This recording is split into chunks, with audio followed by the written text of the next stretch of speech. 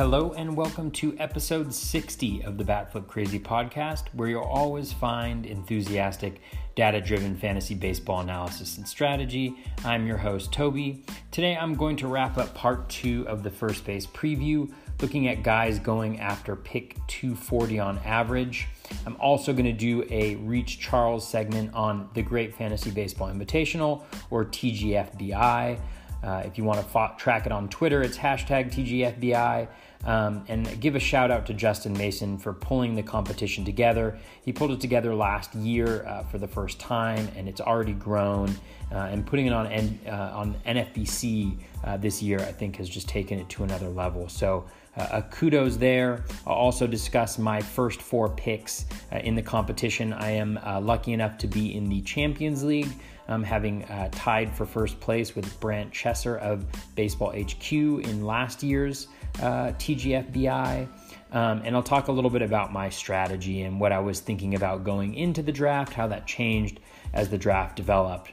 And then in terms of previews, next up I'm going to tackle second base. We'll just make our way around the diamond as these things tend to happen, and then we'll cover outfield and pitchers, starting pitchers and relief pitchers. So be on the lookout for those previews. I'm going to try to make them, get them out fast and furious, since we're running out of time before most people are going to have their drafts. We got about a month, which is just nuts to think about. I also want to just take a moment to thank everybody who had reached out to me via Twitter about the last episode where I remembered my dad and his impact on my love for baseball. He passed away on Valentine's Day, and so, I debated whether or not to, do something on the podcast, but it just felt right to kind of share a little bit about, about him, about me, and my love for baseball and where I'm coming from. And so it's just meant a lot to have people reach out, either by replying to the podcast when I put it out, or DMing me their condolences, and even, some folks sharing some of their own personal experiences. It really means a lot. I mentioned on here about how fortunate I feel to be part of the fantasy baseball community, and hearing these messages of support has really made the process easier. And so I really just want to give a huge thank you to folks. Nobody needed to reach out to me, but so many people did, and it really does mean a lot. And I think, as we grieve, I think those types of messages of support and just that people care and people are paying attention mean a lot. So thank you very much for that.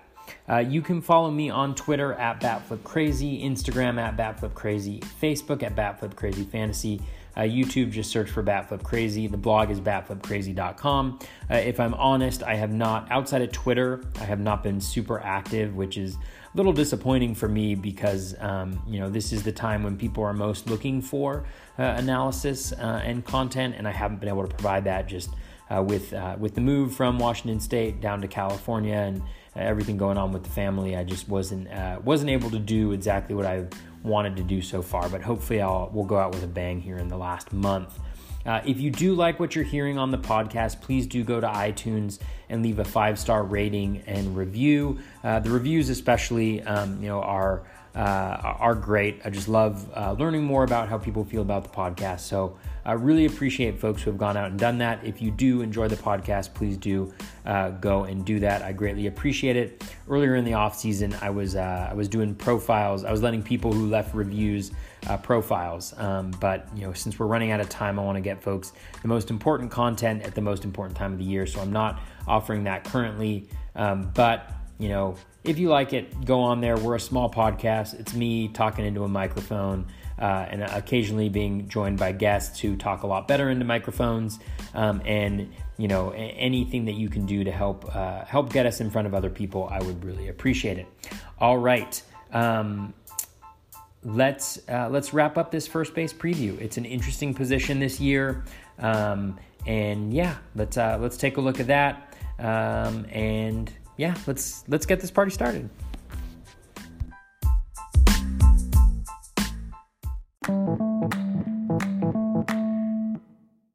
All right. right, I'm going to pick up where I left off in the part 1 of the first base preview.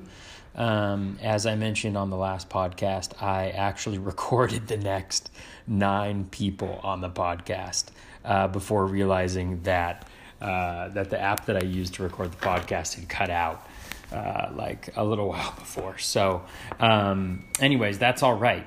Because the first person I'm going to take a look at is Jake Bauers, who thus far in draft season is pretty much the love of my life. I have him, I believe, on every single team that is not a dynasty league. Jake Bauers, his projection right now, 598 plate appearances, 75 runs, 19 home runs, 75 runs, 19 home runs, 73 RBI, 13 stolen bases with a 247 batting average. That is good for a $12 valuation. Going on at an average draft position of 240, that is a $6 pick. And so we are looking at a $6 value, which is right up there among the highest values in first baseman. The thing that I love that's great about Bauers too is that he is both first base and outfield eligible, which is really nice as you head towards the back end of drafts. Gives you some flexibility to look at the best player instead of necessarily needing to target a first baseman, a corner infielder more likely actually, or an outfielder. So that's one of the things that I love about Bauers. I also just love Bauers. Anybody who follows me on Twitter knows that I have expressed my love for him throughout the end of last season and this season. He's a guy who everything looks really, really good in the profile outside of the contact skills, and they aren't that bad. Towards the end of last year, he was pretty consistent in having an O swing around 25%, so well better than league average. So he's got really good plate discipline. Fly ball rate was right around 40% as well, and his hard hit rate was at 40% too. The Z contact, in zone contact, was hovering around 80%, high 70s, which isn't necessarily where we want Bauers to be, but he's shown throughout his time in the minor leagues with lower than league average strikeout rates that contact hasn't been an issue so far, and so I'm hoping that will kind of improve as he sees more major league pitching. The other great things about Bauers, number one, I think he's going to have a really solid position in the Cleveland batting order. They are pretty light after Lindor, Ramirez, and Carlos Santana, and so it looks like Bauers may actually find himself batting fifth in that lineup. That is what Roster Resource, at least the last time I had checked, had him listed as, which would be a boon for his RBI totals in front of or batting behind 2 OBP studs in Jose Ramirez and Carlos Santana. So that is really nice. I also like the fact that Bauers hits the ball hard in the air. His hard hit fly ball rate is well above 40%, and he also pulls a ton of those fly balls, which works really well in Progressive Field in Cleveland. We've seen how Francisco Lindor and Jose Ramirez were both guys that didn't project to a ton of power, but by pulling the ball hard in the air and with a lot of volume of fly balls, they've been able to turn into 30 home run guys. And so, obviously Bauers may not have the same pedigree, at least as Lindor, but he's already shown the ability to do what Ramirez and Lindor have done, although it is in a small sample size. So that's Jake Bauers. Next up, we have Josh Bell, first baseman for the Pittsburgh Pirates. ADP right now of 246. His projection is 557 plate appearances, 68 runs, 18 home runs, 69 RBI, 4 stolen bases, a 268 batting average. That's good for an $8 value with a $6 draft slot. So a $2 value for Josh Bell. I think the plate appearances for Bell, unless he really struggles this year, I think he's got the first base job pretty much all to himself in Pittsburgh. So I think the plate appearances at 557 is a little bit low. He's also likely to bat in the middle of the Pirates lineup, I think. And so I think RBI opportunities at least will be there. The real question is whether he hits for some power. I think where he's going right now, It's not a lot of risk. I think there's the possibility for a decent amount of reward if you can hit for some of that power and bat in the middle of the lineup. I also think there's a little bit of there's some room there for that batting average too, I think, to go up. He's generally been a solid contact, solid plate discipline guy, and so I like Bell where he's going right now as a potential late round corner infield. CJ Cron is up next, 256 ADP. His projection is for 489 plate appearances, 63 runs, 24 home runs, 70 RBI, 3 stolen bases, and a 261 batting average. That is good for a $9 valuation, and that 256 ADP, that is a $5 draft slot, and so he's giving you what rounds up to or rounds down to $3 worth of value. Cron is a guy, there's a ton of competition in Minnesota. They've got so many kind of first base DH types. But Cron is a guy I like a lot. Last year on Tampa Bay, outside of a really bad stretch he had towards the middle of the year, he looked pretty good. And it's easy to forget that he's never really had consistent plate appearances in the big leagues, and so I think there is a little bit of room potentially for some improvement as he sees more of that pitching. The nice thing about Cron is while he is kind of one of these big home run slash RBI, at least if he gets the plate appearance type guy, the batting average isn't that bad. The projection is at 261, so better than league average. So getting him, with a neutral batting average where he is going right now in drafts, I think he's another guy who could be worth, if you're looking for a corner infielder utility type towards the end of the draft or middle late in the draft, rounding out that roster. I think you could do a lot worse than CJ Cron. Tyler White is up next, average draft position of 260. His projection is at 512 with 63 runs, 21 home runs, and 69 RBI, 3 stolen bases, a 255 batting average. That's a $7 value or valuation, going at a $5 pick. So about a $2 value for Tyler White. I think White, a lot of his value obviously rests in, is in the context, right? He's going to be hitting in an Astros lineup. He's likely to get reps at first base. And he is a guy who has a really nice combination of plate discipline, so an O swing that's better than league average, below league average in this instance, and his contact rate is also really nice. Where there are some issues is with the quality of the batted balls. He's got a decent barrel rate, but he hits a ton of pop-ups, so kind of these infield fly balls and lazy fly balls to the outfield that have a pretty good, are pretty predictive from year to year.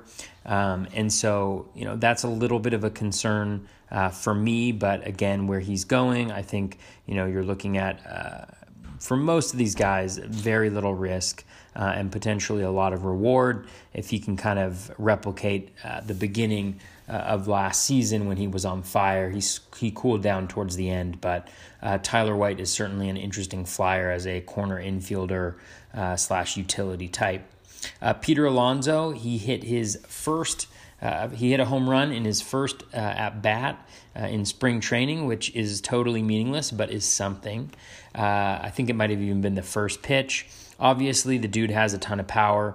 He's projected right now for 471 plate appearances, 55 runs, 21 home runs, 64 RBI, 2 stolen bases, and a 235 batting average. That is a $3 valuation going at a $5 ADP. Obviously, if the plate appearances change, he could go up. Alonso gets obviously a ton of press being a New York prospect, but also because of the tremendous power he has. I mean, I'm not sure. I don't have the tool in front of me, but I imagine he's like a 70 in terms of his power. And that's really what I think is driving a lot of the interest in him. The one thing that I found really interesting in his profile, since I'm kind of trying to catch up on the prospect end of things for a dynasty league I'm in, and just because it's super interesting and more an important part of the fantasy game. But is that Alonso actually, outside of AAA last year, had a decent strikeout rate. He was not a guy who has held really high K rates throughout the minors. Now, he is kind of an older prospect. I think he's either 24 or 25. Likely to make his big league debut this year. So he's a guy, again, I think, there's the risk that he just doesn't play much, if at all, but the reward could be, upwards of 30 home runs this year. And so that's just something, again, this is kind of like I feel like I'm a broken record just playing on repeat, but a lot of these guys, I think after, Josh Bell, a lot of them, are kind of empty power bats that you're kind of hoping to catch lightning in a bottle, or at least like have a decent to improve on what they've been able to do so far in their major league careers. On the other end of the spectrum is Jay Bruce, ADP of 271. Projection of 436 plate appearances, 50 runs, 18 home runs, 58 RBI, 2 stolen bases with a 236 batting average. That's a $0 value going at a $5 pick. I think the plate appearances might be a little low for Bruce. He obviously missed last year with injuries, and I think that explains a lot of the lack of production. But before that, he was a very consistent home run and RBI producer.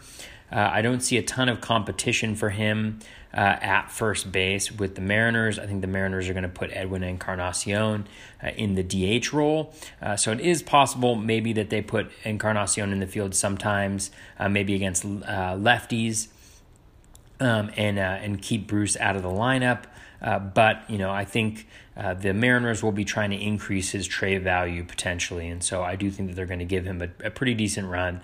So I think there are better picks at this point in the draft. I think there are also worse picks at this point in the draft. If you're really desperate for power and you need a corner infielder, to round out that squad, or else you're looking for maybe some position flexibility with first base and outfield, then I think Bruce is a guy who might be able to help you out a little bit. Nico Goodrum, he has dual eligibility, first base and second base, which is a really nice combo. The challenge with Goodrum is that he, with the signing of Josh Harrison by the Tigers, I think that may move Goodrum from a guy who was going to get pretty much everyday starts to a guy who's going to be rotated in and out. Pretty similar, I think, to last year and how he was treated. But he was a surprise last year. He does have kind of a power-speed combo. Projection of 521 plate appearances, 59 runs, 15 home runs, 57 RBI, 12 stolen bases with a 240 batting average. That is a $4 value going at a $5 price. Again, the plate appearances, it may be right, but it could be whittled down a little bit with the addition of Josh Harrison. I think, if you do need, power, speed, and position flexibility towards the end of a 15-team draft, maybe he is a guy that, you may want to look at. I think he's dropped a little bit in the most recent drafts that I've seen. But, 12 stolen bases and 15 home runs is not nothing. I do think the batting average, given some of the concerns around his contact skills, could be an issue as the projections indicate. Next up is Yonder Alonso for the White Sox, ADP of 290. He has a 512 plate appearance projection, 58 runs, 20 home runs, 63 RBI, 1 stolen base with a 244 batting average. Alonso is a guy who loses value, I think, in weekly leagues because he just really can't hit left-handed pitchers. And so in weekly leagues, he's a guy that you're going to need to mix and match. If you do, in full weekly leagues, it's really hard to play him unless it's a very deep AL only league. If it's like NFBC style where you have a change in lineups in the middle of the week, then that could provide an opportunity it reduces the reduction in his value a little bit. In daily leagues, he has a little bit, in deep daily leagues, he has a little bit more, he's of a little bit more interest, because you can kind of play him against right-handed pitchers. But I think we've seen the best of Alonso, and, I'm not necessarily sure that he's really a guy that I'm going to have on any of my teams. Next up is a guy that I do like, really intriguing where he's going. ADP of 322, that's Ryan Zimmerman. 482 plate appearance projection, not surprising given his struggles with injuries over the years. 61 runs, 21 home runs, 72 RBI, 2 stolen bases with a 263 batting average. It's interesting to see him just 1 year removed from that career year, which had him going much higher up in drafts. Zimmerman last year, the results weren't that good because of injuries, but he's still a really good hitter. His exit velocity and his barrels per plate appearance were among the best in the league, as was his exit velocity on fly balls and line drives. He still hits too many ground balls, but going at an ADP of 322 with the track record that he does have, he's a really, really intriguing pick. That projection that I rattled off, that's an $8 valuation at a $2 draft slot. So $6 value, one of the best, actually second best to the guy that I'm going to be covering next. And so Zimmerman is a really intriguing late round pick, especially in leagues where you have a DL. He's the type of guy that you can just kind of, play him when he's healthy, and then when he inevitably hits the DL, just stash him there, and it doesn't cost you as a reserve pick or somebody on your bench. In NFBC, for instance, it's a 7-person bench, no DL, and so those types of slots are tough to hold on to for too long. But Zimmerman is a guy that I like going late as, a reserve round pick. If not, if you're desperate, like corner infield or utility, matching him with somebody else. Brandon Belt is actually the highest value, tied with somebody I'm going to cover in a couple picks for highest value in a draft. 587 plate appearance projection, 71 runs, 20 home runs, 70 RBI, 4 stolen bases with a 256 batting average. Obviously, Belt has struggled with injuries, most recently concussions throughout his career. But when he plays, he's really good. And it's just unfortunate that his skill set plays half its game in AT&T Park in San Francisco, because the dude hits a lot of fly balls, he hits a lot of hard fly balls, and he pulls a lot of hard fly balls, but he just does it into like the worst, unless you're Barry Bonds, the worst place to hit home runs. That line that I gave you, that projection, is a $9 valuation at a $2 cost. So he's a $7 value going at a pick 324. So again, a really nice corner infield possibility here. If that's what you need late in drafts, or a reserve round guy. He's certainly of interest, and I think if he were to get traded to a better situation from a stadium perspective, he could be even more valuable. Next up is Ryan O'Hearn, first baseman for the Kansas City Royals, ADP of 339. His projection is of 513 plate appearances, 56 runs, 19 home runs, 63 RBI, 2 stolen bases, and a 233 batting average. That's a $2 valuation on that projection, a $1 pick, and so he is bringing you a little bit of value. I think the challenge with O'Hearn, for me, I liked him a lot towards the end of last year. I had him in pretty much all of my deeper leagues because of the power surge that he was on.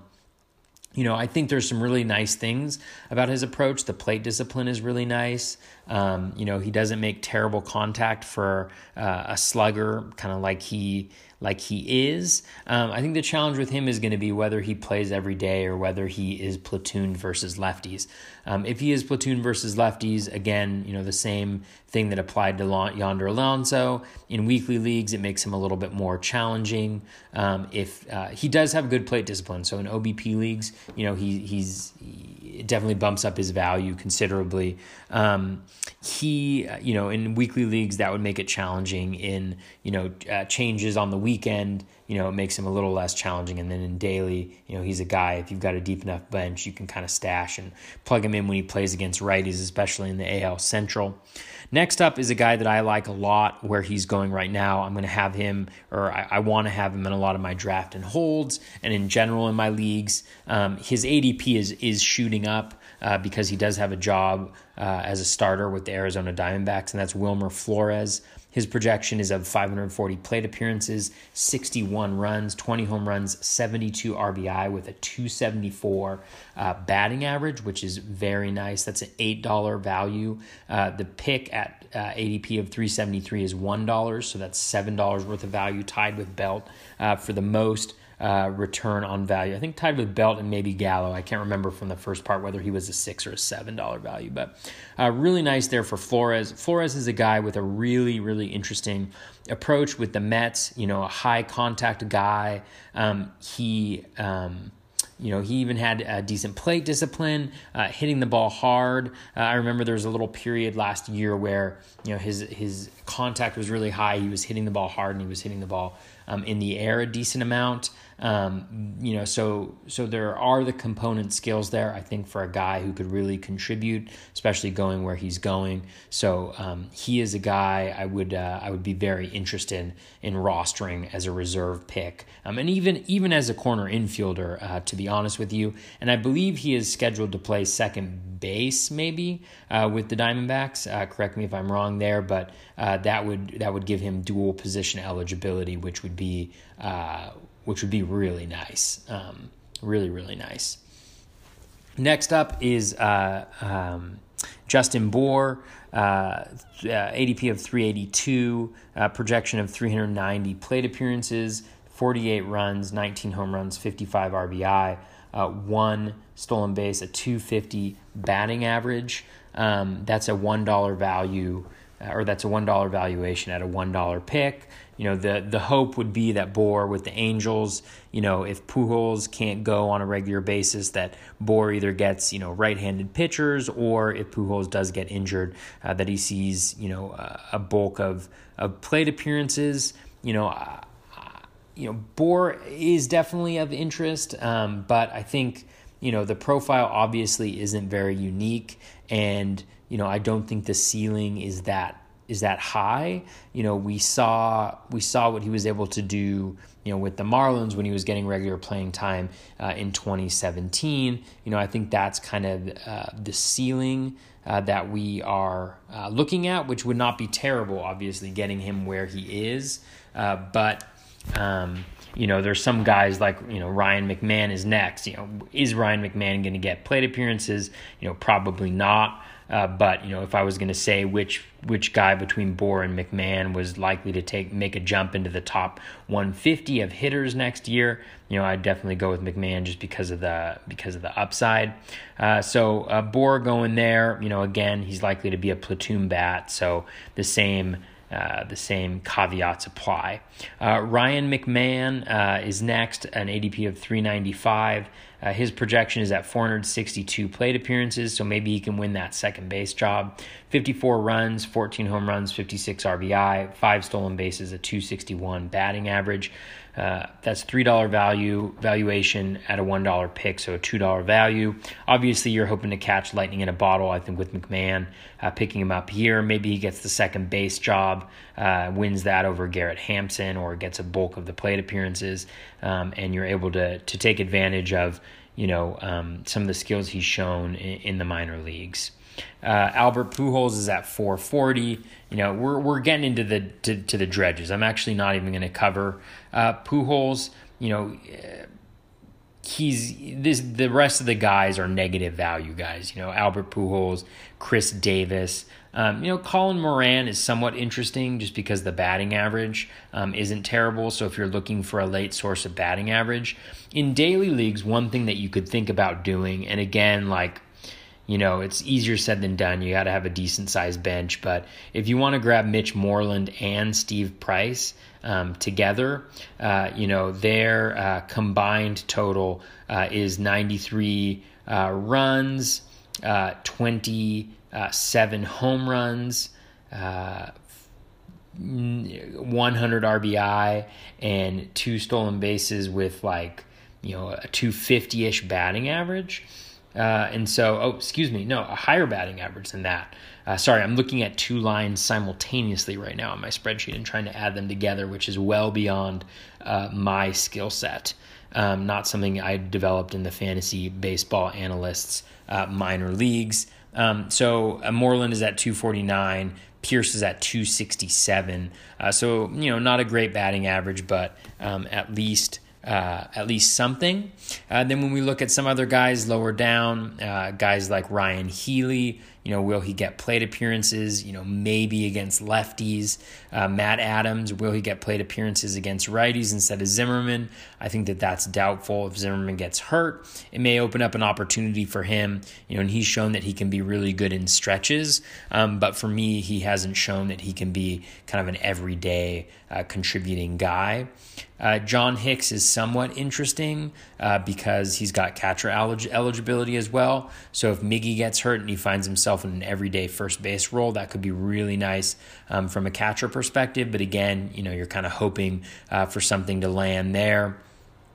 Tyler Austin is a guy that if he were able to get plate appearances would be decent. He always has a really nice barrel rate, but nothing so far. I guess one guy that I would kind of call attention to out of the remaining folks is Ronald Guzman of the Rangers. Guzman is a guy that I track pretty closely because I had him on my dynasty league for a while.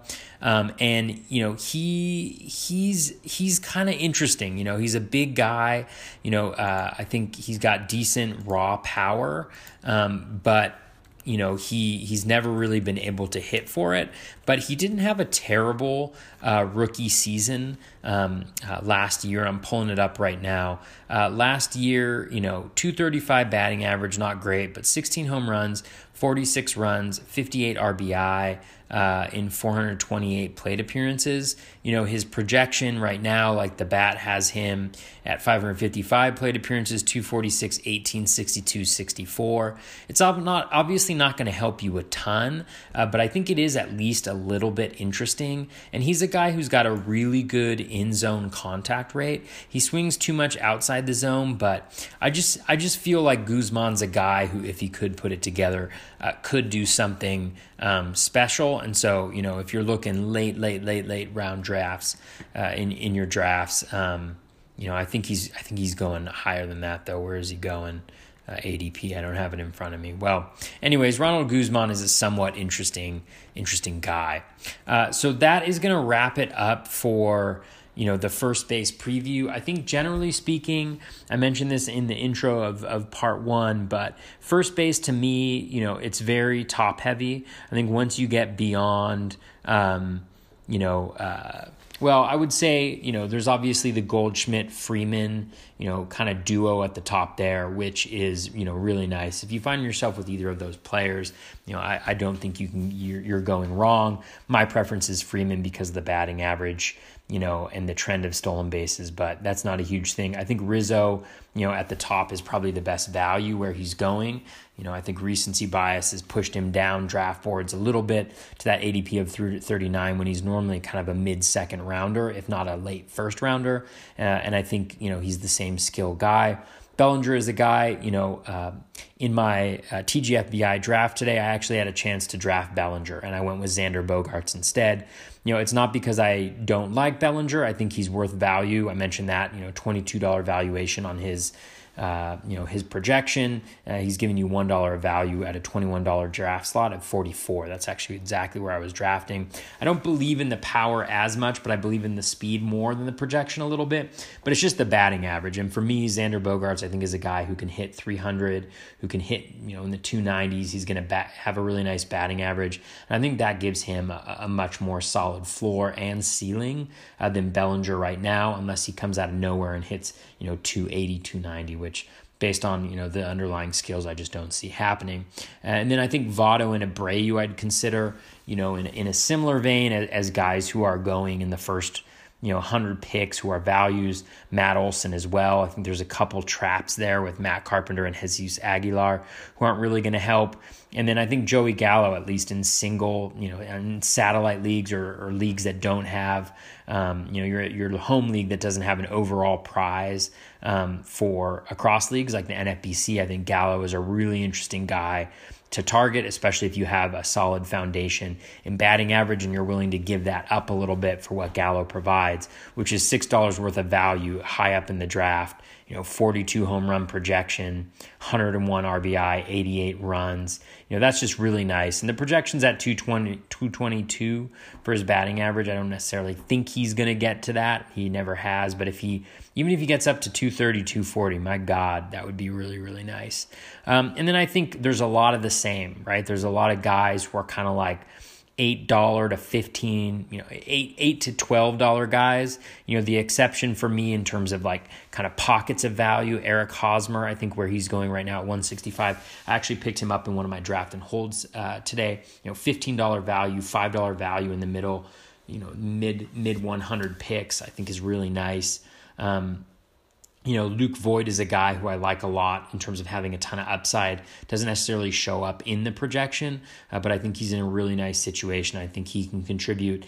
Carlos Santana is a guy, who, especially him and Justin Smoke in OBP leagues, I think are guys that you can kind of count on for what they're giving. Santana is literally like an 80-20-80 guy. Just lock it up. It's just a question of how low the batting average is going to be, and he's not going to give you stolen bases.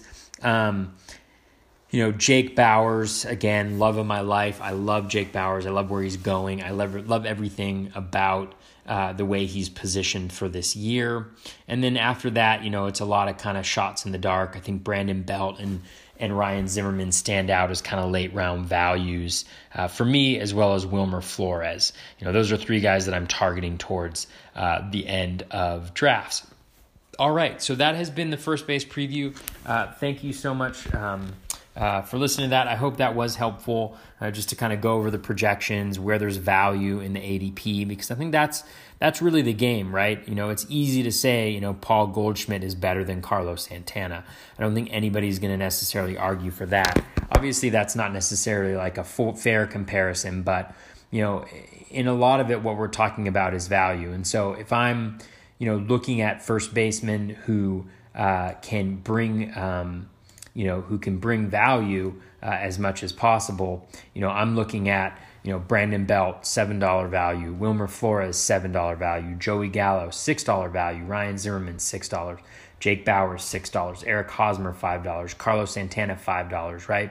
And so those are the types of guys, at least in the middle and late rounds, I think that you should be targeting. And then, if you are going to go after first base early, I would definitely try to get it on the front side there, in that first 5 or 6 guys, at least from a valuation standpoint. So Freeman, Goldschmidt, Rizzo, Votto, Bellinger, Abreu, and Olson, and then Gallo if you can make it work. Those are kind of the guys that I think I like of the better first baseman.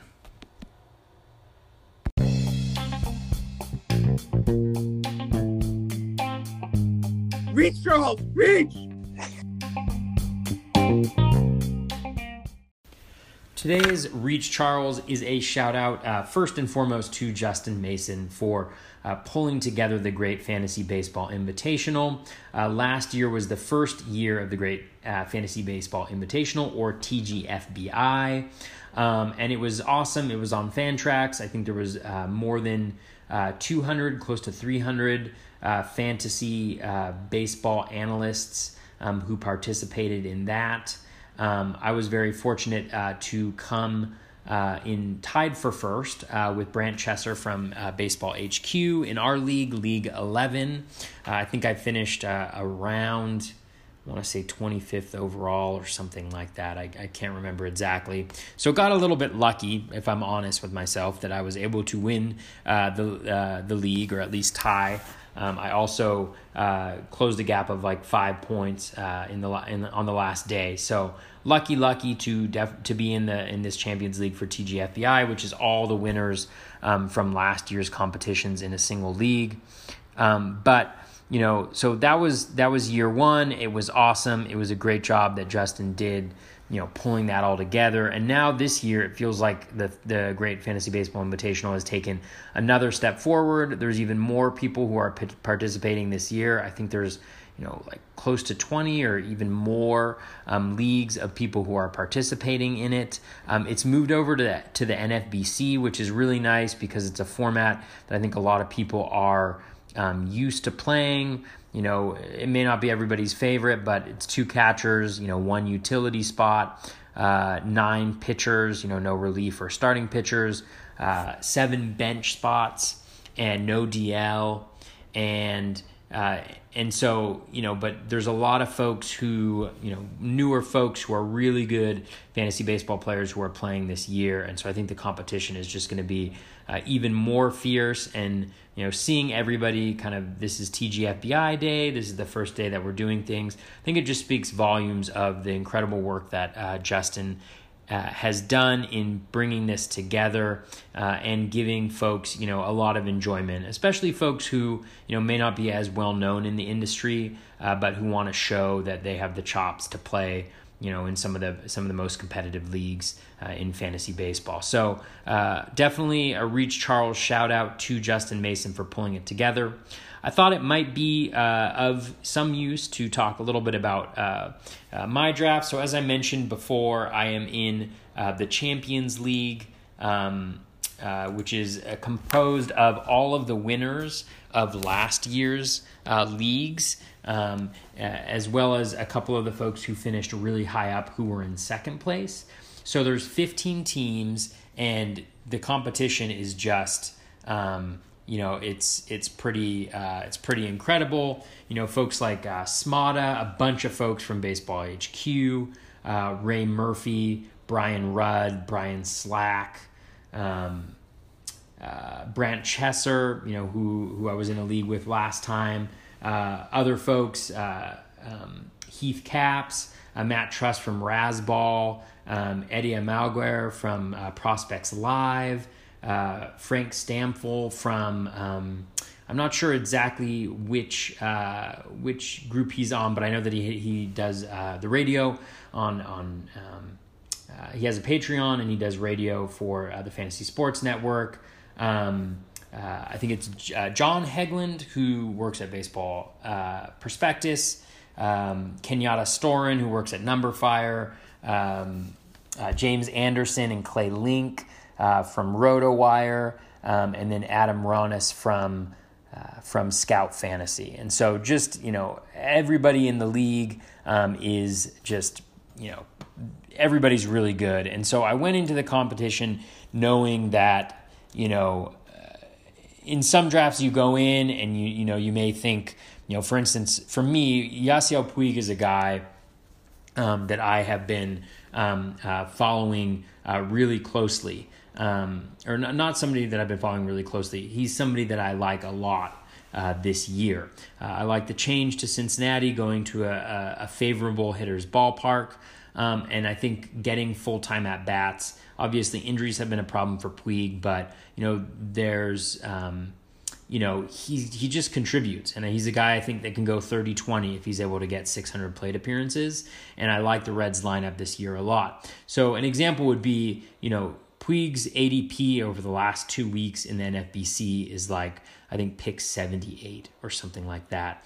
Now I got the 14th pick, so I'm picking 44, 47, 74, and 77. Now, in another draft that I was in, an NFBC, 50-team draft and hold, I was actually doing kind of a mock run through of where my position is, and I had the 15th pick, so I was right at the wheel.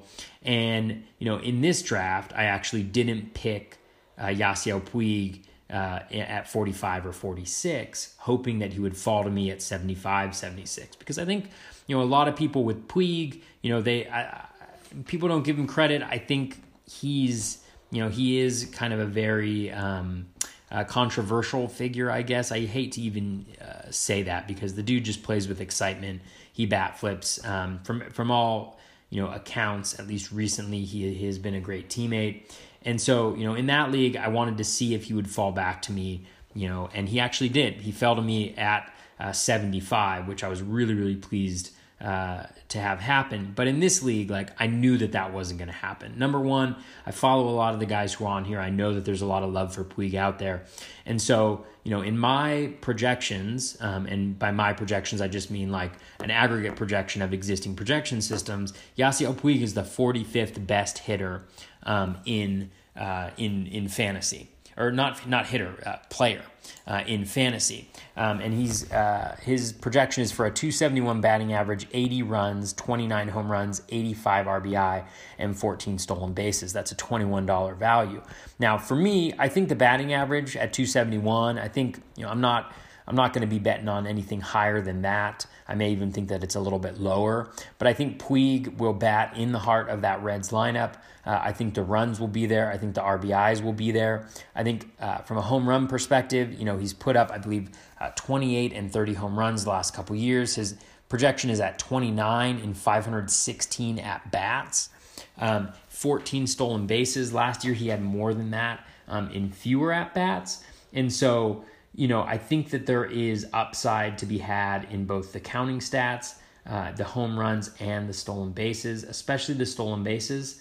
So, so this is a guy who already is the 45th best fantasy baseball player, according to the valuation system that I am using. And, and so he's worthy of the pick, and I do think that there's upside to be had there as well. So that's just an example of how the level of competition kind of plays in your thinking. There is no way in hell that Puig would make it back to me at 74 in this current league. There's at least 3 or 4 guys in the league who have already, either written about or tweeted out how much they like Puig, and he just would not get back to me. That type of power speed combo, without with counting stats, I mean, that is fantasy gold for me. So that's kind of an example of how playing in a league like this factors in.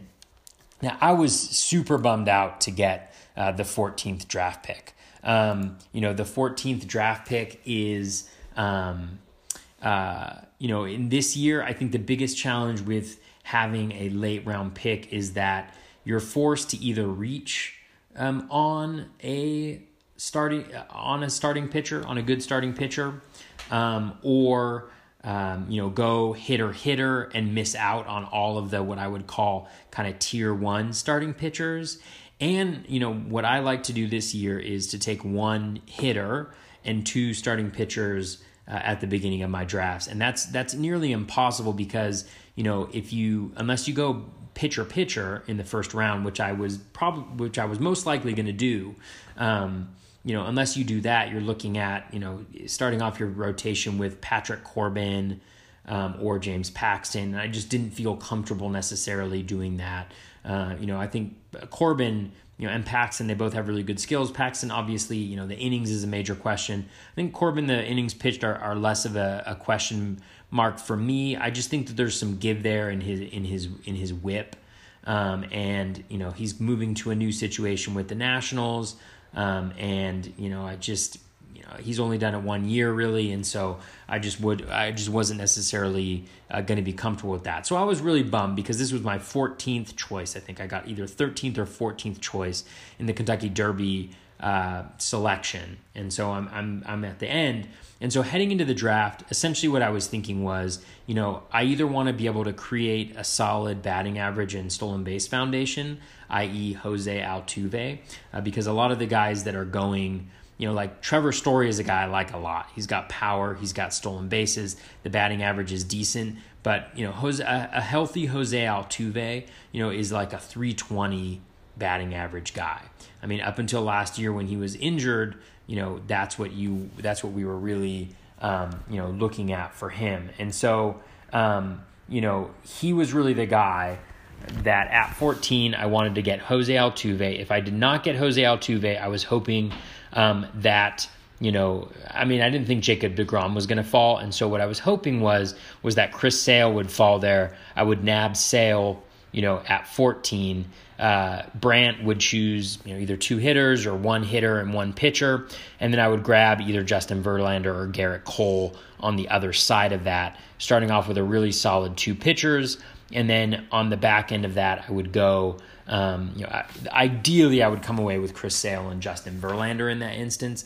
But more likely I was thinking it might be Cole there as well, who's my number 5 pitcher. My pitchers this year would be Scherzer 1, DeGrom 2, Sale 3, just because of the injury concerns. I think on an inning by inning basis, I think that Sale is the best pitcher, but I think there's enough of an injury concern to bump him a little bit. My number 4 is Verlander, number 5 probably Cole, number 6 probably Trevor Bauer. And so that's what I was thinking was going to happen, because I've been trying to get shares of Jose Altuve because I just love him. The stolen base, batting average, just kind of 5 category contributions for him with his 2 best contributions coming from the 2 scarcest categories. I've been trying to get him in other drafts, but he had been going early or too late. So like I had an earlier pick and I didn't want to nab him there. I wanted to get like Mike Trout when I had the number 1 pick. When I had the 12 pick, he went, I think, number 11. So, just things like that happening. And so I was really excited when Altuve fell to me. And so I was going to go Altuve, especially after Sale went off the board, because otherwise I would have gone Verlander, Cole, hoping that Brandt wouldn't have chosen one of the pitchers, which he didn't. He went Machado and Goldschmidt. So that's kind of what I was thinking going in. I was pretty certain that I was going to go pitcher, which had me nervous, but that's what I was thinking. And then at 44 and 47, the whole time I was looking at Xander Bogaerts and Yasiel Puig. So Altuve's projection I have at 583 at-bats, a 311 batting average. I think the average will be higher than that. 94 runs, 18 home runs, 81 RBI, 21 stolen bases. My hope is, I don't have a ton of hope for the home runs being that much higher, but I am hopeful that the stolen bases might creep up into the mid-20s and that the batting average will be 320 or above. I think that would give me a really, really nice start to the season. So that's kind of Altuve. Verlander is a guy that I was targeting. I've been hoping to have on a team. I have him on 2 teams now. He's obviously older, and so there's some concerns with age, but the velo has kept up. And last year, his skills really surged towards the end of the year. He's got really nice first pitch strike and zone rate, so he's not going to walk a ton of guys. The swinging strike rate got up into the 16% towards the end of the year. It's got a really nasty curveball slider combo, and then the fastball is just really, really nice. And then if you look throughout his career, even when he quote-unquote struggled, it was still 3.50 ERA type stuff outside of 1 year. And so I feel really confident there, and I think the wins will be there pitching on a Houston team that I think is going to be really good. And so that's kind of the thought on Verlander. Cole I like a lot as well. He's obviously younger. My only concern with Cole is that he has had more of an injury history.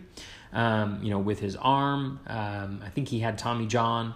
And so there's that little bit of concern. And then the skills weren't as good as Verlander. He doesn't, he's got the fastball and the slider, which are really nice, and the curveball as well, which are his 3 primary pitches, Cole. But the underlying skills aren't as good, and the walk metrics aren't quite as good as Verlander's. And so that's why I was going to go, that's why I was leaning Verlander over Cole. I also have Cole in a couple places, and so, diversifying a little bit, Verlander would have been nice there. But, TGFBI is really one of my top leagues that I'm paying attention to. So I was going to go Verlander. I have Verlander as a $31 player. And so, really nice there. Altuve a $26 player. So a nice little start there. I love Xander Bogaerts heading into this year. He's got a really, really nice profile. He made some really nice adjustments last year. Everything that you want to see. Improvements.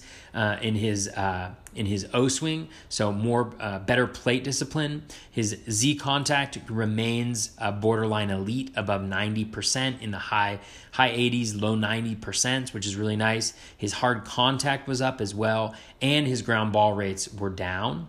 He was also injured last year, and so he injured his ankle, and so the stolen bases were down a little bit. I think he can get into the mid-teens. He's also heading into his free agent year, and so not that necessarily impacts his performance, because he's always trying hard, but maybe it does give him some incentive to run a little bit more than he might otherwise, just to show that dimension to his game.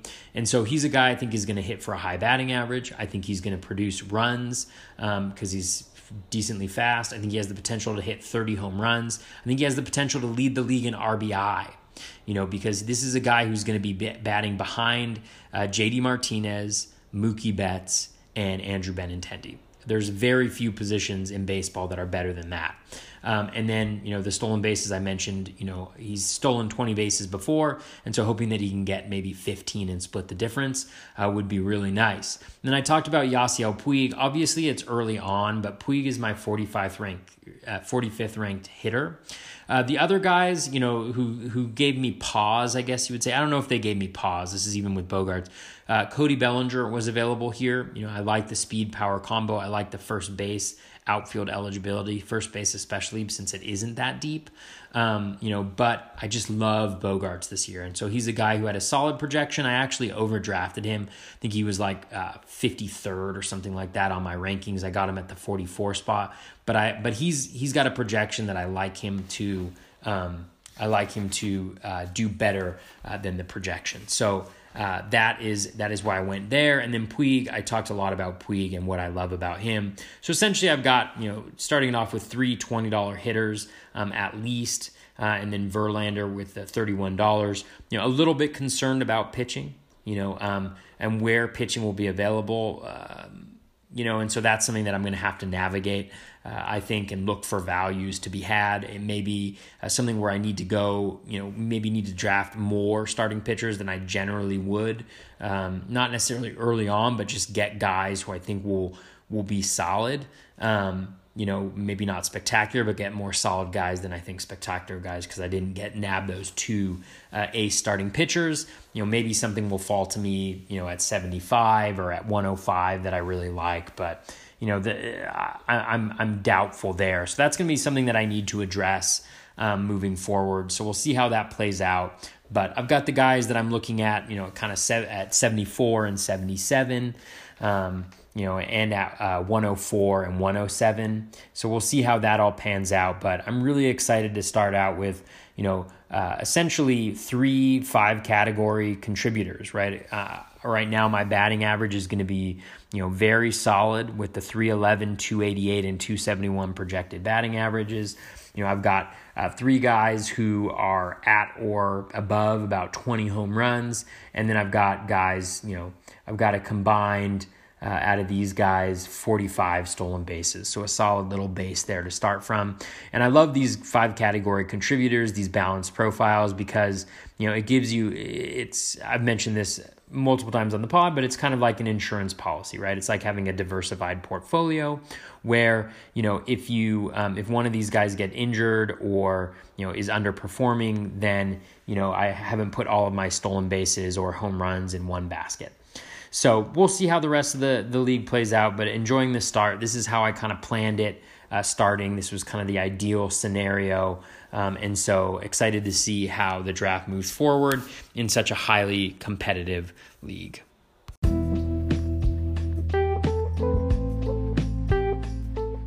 All right, that's going to wrap us up for episode 60 of the Batflip Crazy podcast. Thank you so much for listening. I hope the first base preview along with the catcher preview are helping you out. If you do have any follow-up questions, anything like that, please do hit me up on Twitter, and I will do my best to get back to folks. We will cover the second base preview next. Really looking forward to the upcoming days with the Great Fantasy Baseball Invitational, this Champions League. The competition is just... it's so good in this league, and it's going to be a real test. And so I'm really looking forward to that and seeing how this develops. And as I do the podcast, I'll share a little bit about what I'm thinking with different draft picks and stuff like that, like I did here. And hopefully that is helpful, not just in me sharing what I did, but also as you head into your drafts and thinking about different strategies or different options that are that may confront you, and thinking about what you might do in those situations. So thank you so much for listening. Best of luck with your fantasy baseball research, your draft prep. Take care and be kind to one another.